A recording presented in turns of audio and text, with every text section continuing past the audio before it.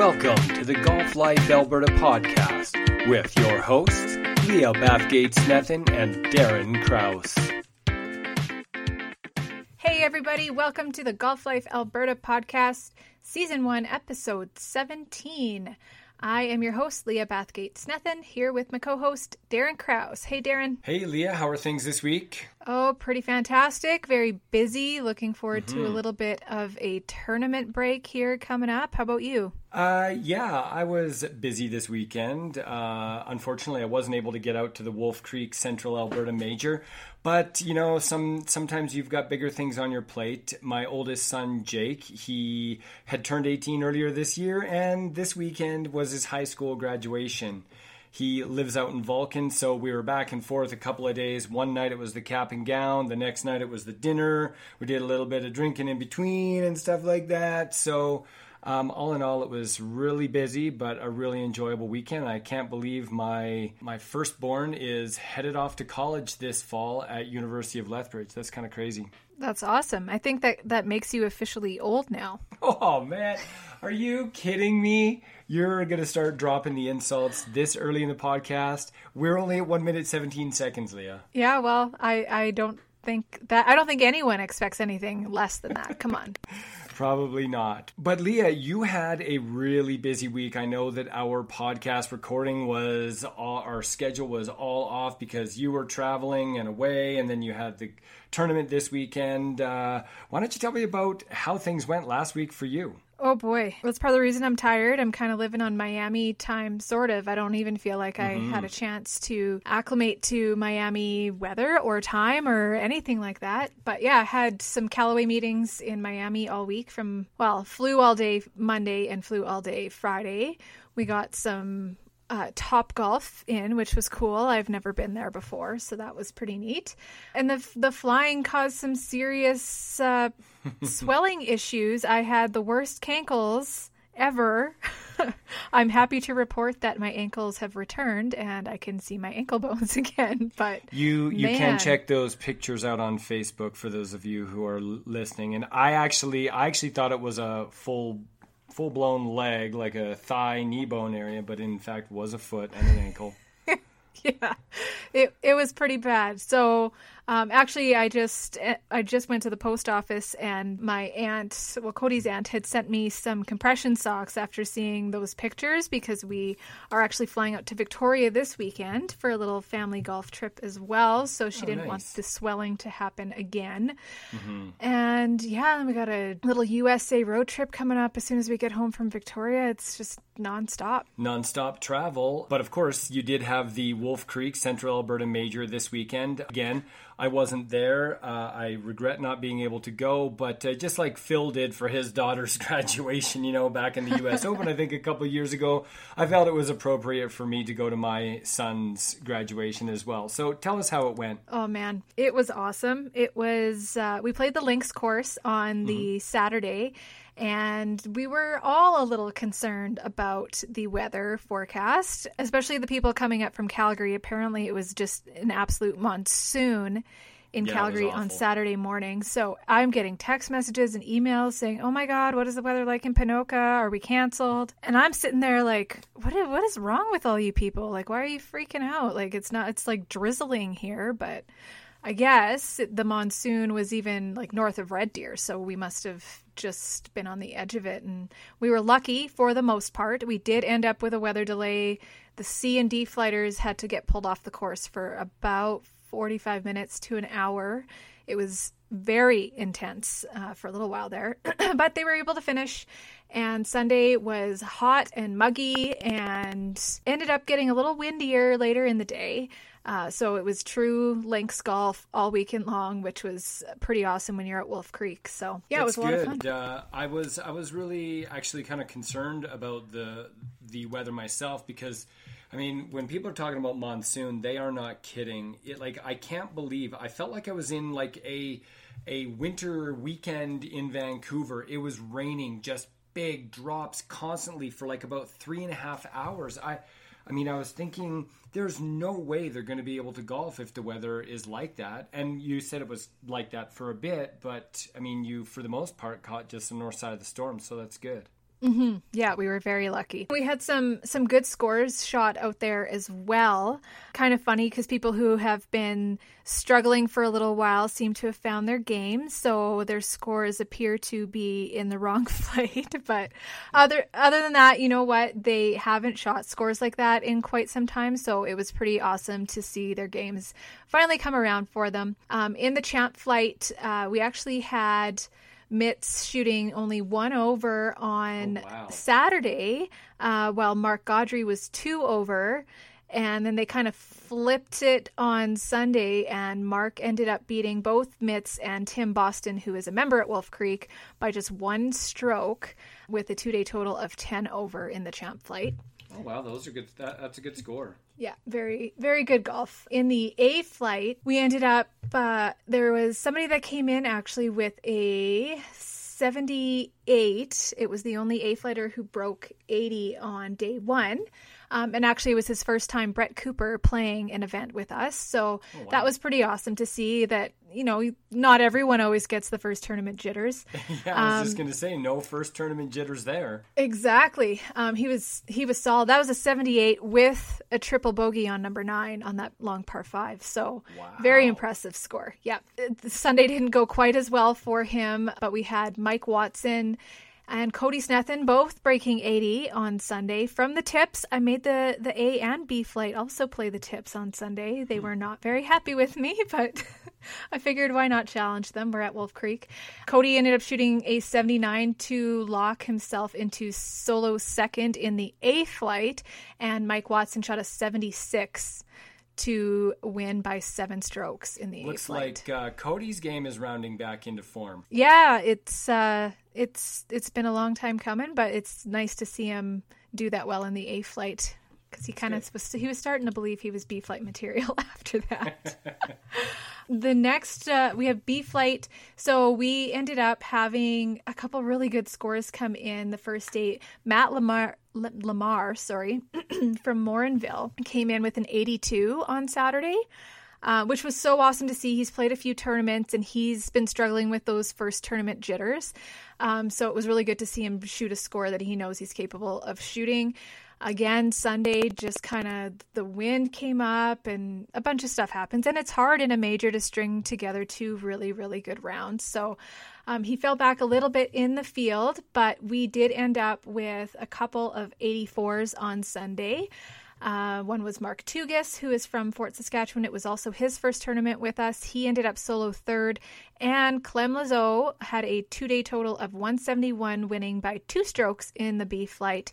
So 87, 84. I wouldn't call those A flight scores yet. I know everyone's kind of chomping at the bit to get him back into the A flight, but well, I mean that is a couple of wins, maybe even 3 this year for Clem, 2. Isn't it already 2? That's his second. Oh yeah, and he won one in a playoff over Cody, right? Yeah, and that was with an 80. Those are both with 87, so that wasn't even like they were beautiful B flight scores at the time either. So, all right, well, definitely got to keep an eye on that Clem Lazo guy. Yeah, we're watching him. Don't you worry. In the C flight, we ended up having an amazing first round from. It was only his second tournament with us. Justin Heeks is his name. He shot an 84 in the first round. C flight, actually best score on Sunday. We had a tie at 90, which typical kind of C flight score, especially on that old course. It's target golf. It's tough. These are kind of the 12 to 15 handicappers. So that's a good score for them. And Justin was one of those 90s. So he was able to hold on to first place on day 2, winning by 5 strokes with his 2-day total of 174. And in the D flight, should have been a C flighter. We were all saying that. But to be fair, he has not been shooting like this. He was in an accident last year and really hurt his shoulder and his elbow. Also just had his club stolen right out of his garage. Oh, no. At the beginning of the season. So it's taken him a little while to get used to his new clubs that insurance was able to cover, luckily. But Maurice Thompson moving back up into the C flight after shooting an 81 and an 89. Yeah, he had a 12-stroke lead after the first day. That's some solid D flight scoring there, Maurice. Yeah, yeah. So you can imagine the sandbagging comments that were coming out there. So, but like I was telling everyone, he hasn't broken 90 in a tournament in quite some time. So it was awesome, like I said, to see his game come around to where it is, and he's pumped. He's pumped to go to the sea flight. Don't you worry, he wants to go there. So, 2-day total of 170 with the win from Maurice Thompson. So congratulations. That's awesome. And now we've got a little bit of a break. I know one of the great things about the Alberta Golf Tour throughout the summer, Leah, is that we don't have tournaments over the long weekend. So everybody gets to go do their thing over the long weekend. So we have a little bit of a break here, but what comes up after that? So after that, we've got the Stampede Shootout on July 7th. It's a Saturday. That'll be a morning start at Highwood in High River. And then on the Monday after that, July 9th, we are at Redwood Meadows. Bray Creek, and people also can still morning get start. into those? They can still get into them. Highwood is looking for some final numbers. We have pretty low numbers on that one at the moment. So I'm actually considering, unless we get a big influx of registrants, maybe doing a little non-flighted net Stableford type of format for that one. And have everybody compete against everybody. I like to mix it up every now and then. Yeah, for sure. Yeah, but for those of you who haven't ever played out at Highwood, I know it's a little bit further south. I mean, it's about a good 40 minutes from Calgary, maybe 45 minutes from Calgary. But it's a beautiful track out there. It is so well maintained. It although it's not Kananaskis, it did suffer a great deal in the 2013 flood as well, but they've done a great job redoing it, and I know that they had to redo it back, I believe it was in 2000, I'm going to say 2005 2005 flood as well. They had a couple of holes, so I mean, despite the fact that it's been hit by flood twice in the past, it's still in great shape, and they do a really great job out there. So if you get a chance to sign up and you can spend some time to come out to Highwood, I would certainly encourage it. Absolutely. And they have been so pumped about doing an event out there. And I kind of warned them. I said, and this is kind of my call out to everybody in southern Alberta, south of Calgary. Mm-hmm. If you want us to have some more events out there, we need to see your support at these events, because anytime I have gone south of Dunbow Road, so, I'm always fine with Heritage Point, I'm always fine with, Cottonwood, but the second I go south of Dunbow Road, our numbers plummet. It makes it tough for me to justify having an event any further south than Dunbow Road, but Highwood was so pumped up about hosting us. I kind of pre-warned them what it's been like in the past, so they know, and our numbers are in fact where I thought they would be. But if you want us to get further south into Alberta, we need to see your support at these southern Alberta events so that we can have some more down there. And before you all get too carried away with the big rush, I go into the Southern Alberta events. Those are pretty much the only ones I've won in the past, is anything south of Calgary. So it's usually because the field is a little bit thinner too. So So are you calling a win at Highwood already? No, I actually haven't played there in a while. So. I'm not sure. If you brought it out to Darcy Ranch, geez, I'd call a win right now there. No, I'm just kidding. But looking forward to those tournaments, and hopefully we see more of you guys out there. For sure. All right, Leah, I know, as you had mentioned, it was a really busy weekend for you. I did have plenty of time to watch golf, even though it was fairly busy for me. There was some downtime, and I was able to catch the Travelers Insurance. It's always the tournament after the U.S. Open. Did you get a chance to watch any of it at all? We always PVR golf, and then it's just a matter of what time we actually get home on whether or not we watch any of it. So did watch a few holes of the final round on Sunday. It was like, I always thought of Paul Casey as that dude with steely nerves, a tough Englishman. But no, I mean, I thought he was one of those guys, right? That, you just totally unflappable. But I've never seen Paul Casey fall apart like that on the last three holes. Now, with that said, of course, the winner, Bubba Watson, I mean, dude was lights out. He was absolutely lights out in that final round. He shot a 63. Interesting, it wasn't the best round because I believe that Stuart Sink shot a 62 in the final round to shoot a 63 for Bubba Watson. He became the first 3-time winner this year on the PGA Tour. And, you know, when they put that stat up on the TV, Leah, I had no idea that Bubba had already won 3 tournaments. It's like he just wins, but he still, maybe he just doesn't get the respect that he deserves for being such a consistent player on the tour. Well, I mean, he is voted to be one of, if not the least liked person on tour, so I can see how that would happen. Yeah. Yeah. I mean, and you picked Paul Casey for the Masters or something, didn't you? No, I actually picked him at... Oh, yeah, I did pick him for the Masters. You're right. I got U.S. Open and Masters. But yeah, Paul Casey. So I'm a couple of weeks off. But that's okay. I mean, that's okay. He's put his game together. And he had some bad breaks, like the one that I watched where beautiful tee shot and this little layup, and he ends up right on a freaking tree trunk in the middle of the fairway. And I was like, really? Yeah, that one of those rounds?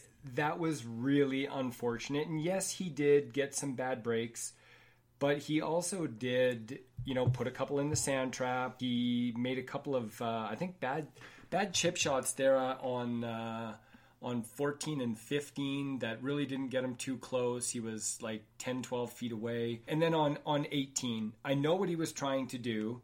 Most of the guys were playing iron off the tee on 18 just to get into position for an easy shot into the green. But I think he probably tried to play 3-wood, maybe even driver to wrap it right around the corner so he had a really short shot in because he had to birdie in order to stay in it. What does he do? He overcuts it into the pond. So, I mean, when it's on the line, you can't make that kind of mistake at that level because, I mean, you got no chance of winning. That's fair. And the other comments that I was kind of reading about is one of my favorite topics to talk about, pace of play. We had a really, really slow player, and like perpetually every tournament he has been so slow. And I think we may have talked about him before, or maybe he did this before we started the podcast, but JB Holmes is so slow. Do you think maybe that affected Paul Casey's performance? Yeah, it did. In fact, the golf commentators were mentioning that both Paul Casey and I can't remember who his playing partner was. Russell Henley? Was it Russell Henley? Yeah, I think so. That sounds right. Both of them really like to play fast golf. And they were behind JB Holmes.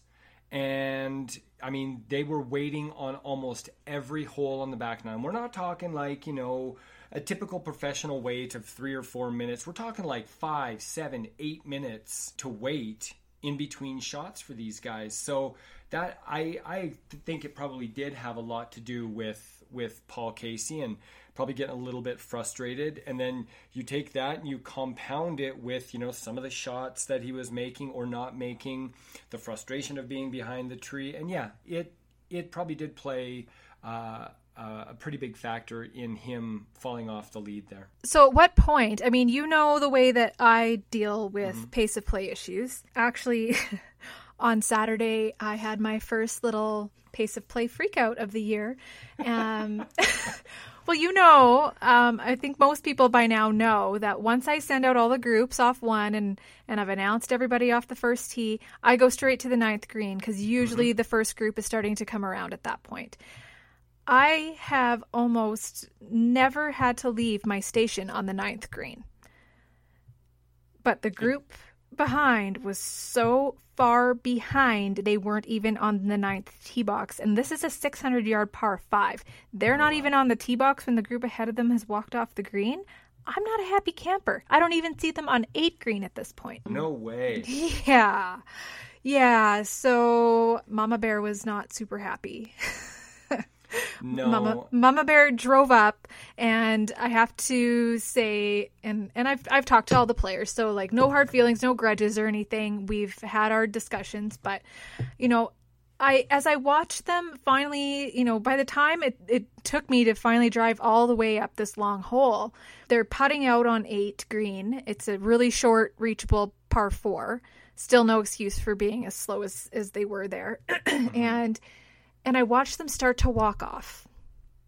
And I get so frustrated because there is literally no urgency in anybody's step to get the hell off the green into the next tee box. They're just casually strolling off. And, oh, let me clean my wedge. I'll put my putter here. Like, no, if you're that far behind, get the hell off the green, get to the next tee box, and don't clean your clubs until you need to use them next time. I don't want to see that casual strolling when someone is that far behind ever. And at what point is the USGA or PGA Tour, whoever it is that issues these penalties, going to actually step up and penalize somebody like JB Holmes? I can't tell you the number of people that I've had to penalize. And sometimes it's the same people I have to penalize over and over and over and over again because they're just perpetually slow players, or they end up in perpetually slow groups, or whatever it is. There's always a reason for it. But I've even penalized people. Why can't they? Yeah, it's a tough one. I think you should be able to penalize people because, we're still playing on public tracks, and these guys want to get rack rate players out on their courses. But if we're holding things up, it might delay the rest of things. On the PGA Tour or on the professional tour, gosh, I'm certainly not going to make any excuses for it. But these guys are playing for millions of dollars. And again, not that that's an excuse, but they're playing for millions of dollars. And I'm just wondering if they're a little bit reluctant when a guy is, especially if he's in the lead, like JB Holmes. If JB Holmes had been blowing up and doing a +3, +4 round, then I would say that they would probably have said, look, JB, you need to pick things up. You're not in the hunt anymore. But if JB, which he was up until the last 2 holes, he was in the hunt, it's I think they're really reluctant to do it, Leah, because it could frustrate players to the point, well, dudes, I'm sitting out here, I'm playing for millions of dollars, I'm playing for a living here, and you're not giving me the time that I need to play golf. Yeah, but they have 45 seconds to hit the shot. Everybody should have the same amount of time, and it's not an excuse, because if one player can play to appropriate pace of play standards, then everyone should be held to the same standards. Mm-hmm. And I don't think it's okay or acceptable for a player to decide that they get to take twice as long as another player. Right. No. Here's the interesting thing from the recreational perspective. If you talk about guys who want to get their handicap down from, let's say, a 15 to a 10, maybe even sub 10, what's the one thing that they're learning if they're going to lessons? Oh, you gotta have a pre-shot routine. Okay, well, guy puts together his pre-shot routine, stands behind the ball, eyes up, what his target line is, maybe takes a quick practice swing, steps up to the ball, gets a good feel for it, waggles a bit to release the tension, looks up at the target again, takes his club back to get the right plane. All of a sudden, we're already at 30 to 45 seconds, maybe to a minute. Well, gosh, Leah, what the hell happens if the wind gust blows? Oh, I better take an 8-iron. Ooh, nothing pisses me off more than watching something like that. And actually, I've considered. Okay, but that's me, Leah. That's me. I have a pre-shot routine, and I'm not saying it's extensively long, but that's what I do.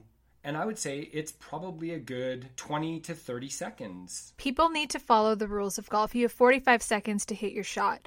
So if you're going to step off because a gust of wind blows, then you need to work that into your pre-shot routine and make sure that it is at least less than half of 45 seconds. So did you see, when was it? A couple weeks ago, the European Tour had a shot clock. Oh, really? Yeah. Oh, I love that. They had a shot clock, and there were some guys that were maybe even just 1 second over.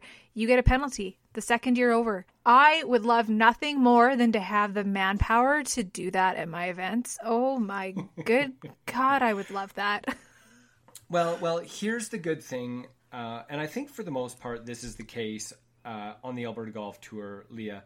Whenever we feel like, at least in all the groups that I've been in, whenever we feel like we are getting a little bit behind, immediately the first thing we do is we play ready golf. The second thing we do is we drop one guy off at his ball or one girl off at their ball, and we drive to our ball. So we're we're always, you know, can I ask a trying to question do though? that stuff for the most part. What? Why is that not always the way that you play? That should I think, always be the way that you're playing ready golf. yeah, see, we don't always play ready golf because, you know, there's the unwritten rule of, you know, you don't ever want to dishonor a birdie. So, No, you know, the sure. person who That's like, gets the that birdie- is literally the only thing that I can see happening. Right. But other than that, you should always, if you're ready, if some guy's looking for his ball on the other side of the fairway and he's a little bit ahead of you or a little bit behind you, who cares? You're in the middle of the fairway, you go to your ball, hit your shot. You should always be playing ready golf. You should always be dropping off your cart partner at their ball and going to yours, making sure they've got whatever clubs they need. Like, it drives me insane when people think they need to play like the PGA Tour and, oh, well, you're away. Even on the putting green, play ready golf at all times because you're not going to have pace issues. It might be worth us, you know, dedicating a show to some of the most common problems that steal time away from a player's game that could help people get to that 4 to 4.5 hour round and not affect how they're playing or how they're feeling about their game. I think that'd be pretty valuable because I know that you have a lot of golf experience, especially running tournaments and things that people can do, just small things. I know that, honestly, Leah, one of the things, and if my dad listens to this, he's probably never going to do it again, but every single time, like when we pick up our clubs, you know, after we go to a hole, he'll count to make sure that he has all of his clubs. He'll put all of the sleeves on all of his clubs, and he won't get in the cart until we do that. And I'm sitting there going, for Pete's sake, man, like just put your club covers in the back of the cart and put them on at the end of the game. Or, you know what? Just don't forget your clubs or whatever the case may be. But anyways, we should do that. But we should also I agree. Move on to the LPGA. Otherwise, we're going to end up with another 45 to 50 minute podcast here. Really quickly on the LPGA, Nasa Hatuoka wins by 6 shots at the Walmart Northwest Arkansas LPGA event. And I think, I wanted to mention it this weekend. Number one, because I did mention last week about the U.S. Open and how some of these, I enjoy seeing the relatively crappy scores because there are scores like these. Hatuoka went 64, 65, 63. Now, wow. I mean, that's probably like 8 under, 7 under, 9 under. So she was 20, 22, 23 under, I think, at the end of the tournament. And I'm just like, the golf course is playing a little bit too easy if you're winning with those kinds of scores. I can get 3, 4 under, but I just wanted to bring it up because it is an impressive showing. That's a lot of birdies or eagles on the card. Mm-hmm. But it also does kind of reinforce that, you know, maybe we should be making these courses a little bit tougher for them to play. And, you know, that's where I kind of go to the U.S. Open whole argument about let's make them a little bit tougher. So when they do miss shots, they have to pay the price. That's fair. I still don't think it should be a circus like the U.S. Open, but I've already been over that. And next up we have Chip Shots brought to you by Callaway Golf. A lot of good ones this week. Wes Heffernan wins his 6th Alberta Open title at River Spirit. Of course, we were at River Spirit just a couple of weeks back. That day that we had all 4 seasons out on the golf course. Congratulations, Wes. Also this weekend, Lethbridge out at Paradise Canyon, they hosted the PGA Mackenzie Tour event over the past weekend, and TT Crouch won with a score of 23 under. Now, Leah, do we want to go back and talk about shooting 23 under scores again, or I think we're good. We've touched on it. Okay, cool. And we've got some names who are Alberta Golf Tour players who are coming up to play at the Alberta Mid-Amateur this weekend. That's actually on right now. From Tuesday to Thursday is the Mid-Am. Oh, wow, okay. So just wanted to give a quick shout out to all the players. I apologize if I missed someone. I scoured this list 3 times, so I do apologize if I've missed anybody. But good luck and play well to all the AGT players. Razik Patel, Jordy Kerrigan, Joldy LaLiberty, Chris Patterson, Mike Rowe, Rob Ferguson, Cleo Basque, David DeVere, Matt Schmermond, Tim Boston, Jason Plaus, Travis Blanchard, Matt Grossi, and Greg Charpentier at the Alberta Mid-Am at both Stony Plain and Glendale this week. Play well, guys. Well, good luck, guys.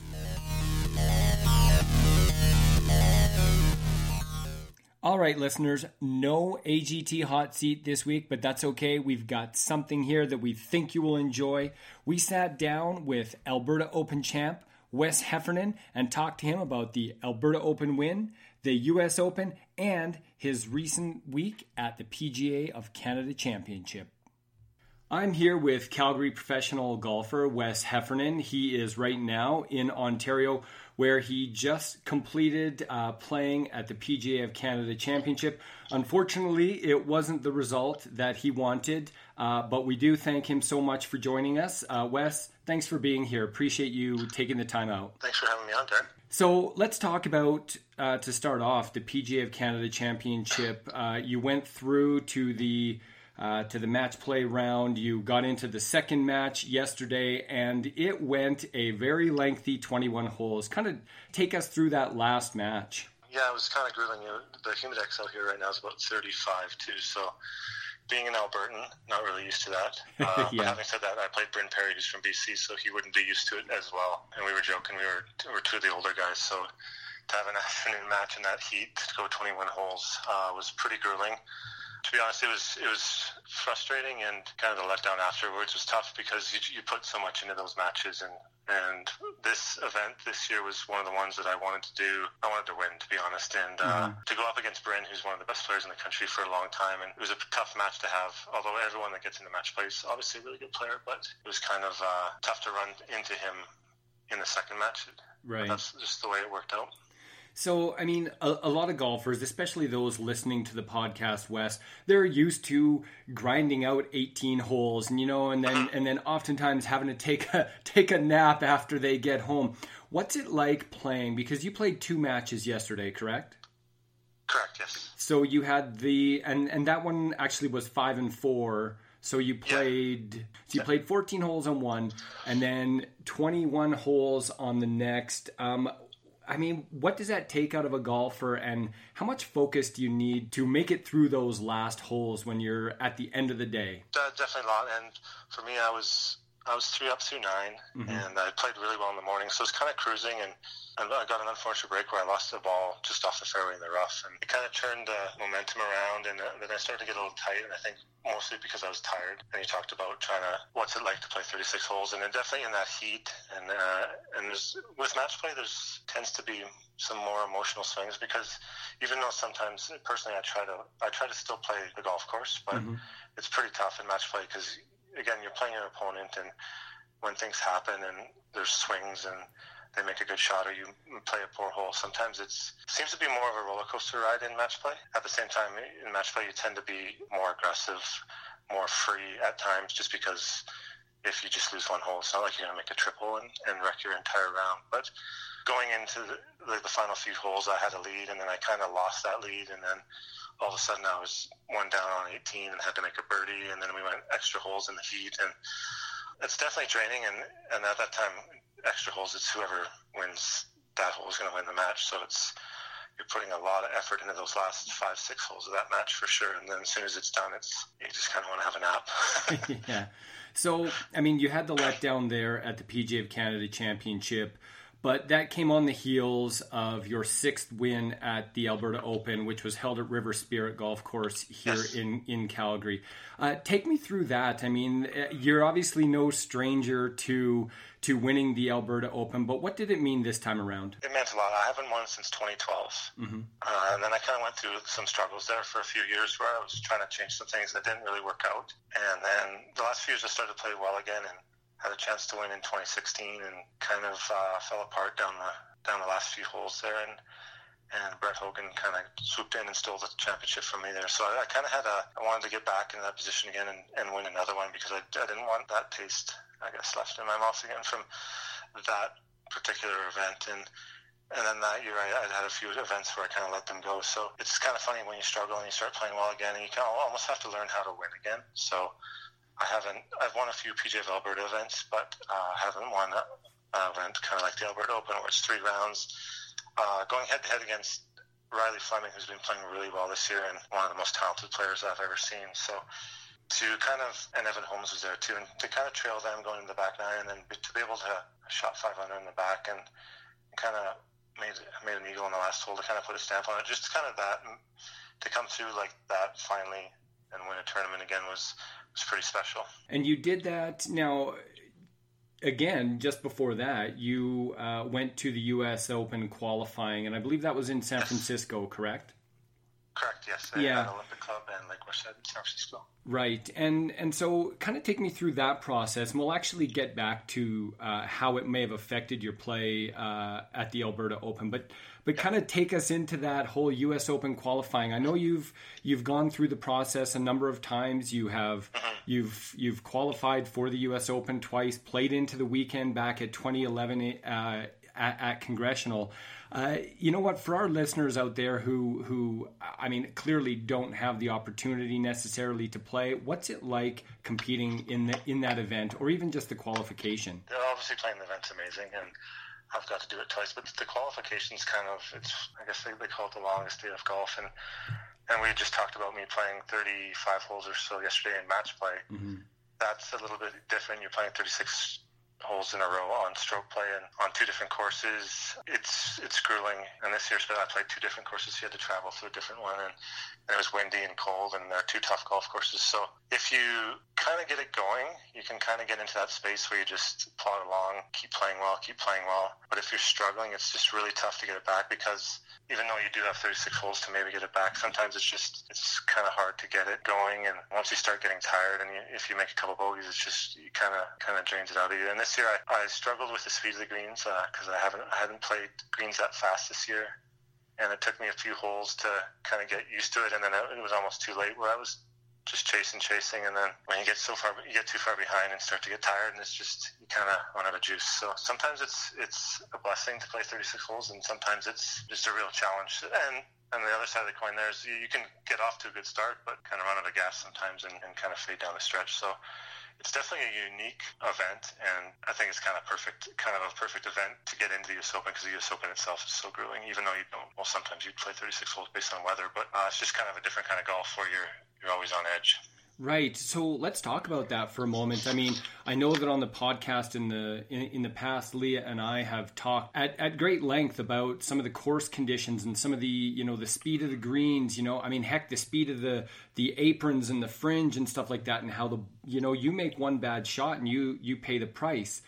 I guess my question to you, Wes, is having played at the U.S. Open, how do you feel about the course conditions, and do they play fair or not? I definitely think Saturday this year at Shinnecock was unfair. I know a lot of people out there enjoy watching golfers struggle, but there's certain situations where guys, they can hit a perfect golf shot exactly how they planned. They can fly it the exact number they wanted to, maybe even curve it the way they wanted to, and it will end up landing pretty close to where they wanted to, but then the green will repel it and they'll go 40 yards away, and next thing they know, they make double. And I think at that point, it gets to a point where it's a little too severe. And so many people have been talking about it this year, because nowadays with social media, everything blows up, right? As you know, out of proportion sometimes. But a lot of people are talking about how, when they softened up the course for Sunday, how it played a little bit too easy.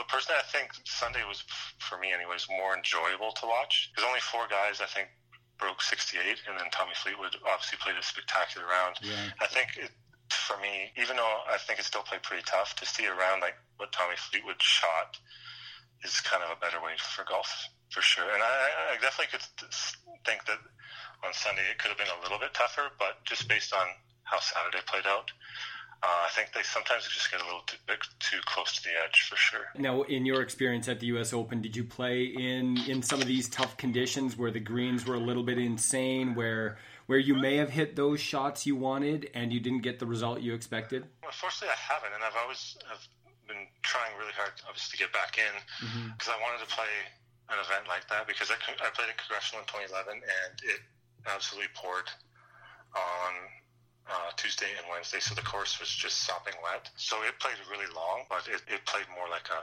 kind of a normal tour event, and that's why Not that Rory McIlroy shooting 16 under wasn't amazing, but there's a lot of guys under par that week just because it was so soft. Mm-hmm. And I played again in 2001 at Southern Hills, and it's a Bermuda golf course. So it's kind of a different setup where the rough's not 5-6 inches deep, because Bermuda rough at 2 or 3 inches is ridiculously tough. And the greens there were firm, but not to the point where they got crusty and balls were going all over the place. Although, having said that, they had to cut the 9th and 18th greens that year a little longer, because in practice rounds we were hitting shots up onto the green and they'd stop and then they'd roll down 50 yards back into the fairway. So I got a little taste of that year, and that was the year Retief Goosen missed a really short putt on the 18th hole to win, just because the greens were probably about 9.5 stimp on those 2 greens, and the rest of them were about 11 and 11.5. So there always seems to be something at a U.S. Open where just something happens like that for some reason. And I guess that's what happens when you get so close to the edge when you set up these golf courses. Mm-hmm. You went from the U.S. Open to the Alberta Open. How did that prepare you for, what you were up against? I mean, I'm going to go out on a limb and say, even though the Olympic course, wasn't set up exactly like River Spirit,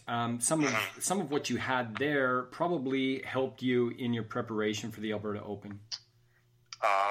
Definitely. And despite the fact that I struggled with my short game, I hit it really well, and it was really windy, and I actually came out of those 2 days knowing that I was going to play well the next event. And actually, I played a Mackenzie Tour event in Victoria right after that, between the two. Oh, okay. And I finished 6th that week and played extremely well, and I had the lead on Friday for a while. So, and just like you were saying, just something like that always prepares you for the next thing. And I think that's maybe a thing for now that I'm teaching, just to kind of show younger good players that sometimes even if you struggle in a tournament, or if you are struggling, always kind of grind it out and always use that event as experience and preparation for the next event. It's great advice. So now, looking forward, you had mentioned just a few moments ago that you'd really like to get back into the U.S. Open next year. It's at Pebble Beach. Are you expecting to take another run at qualification and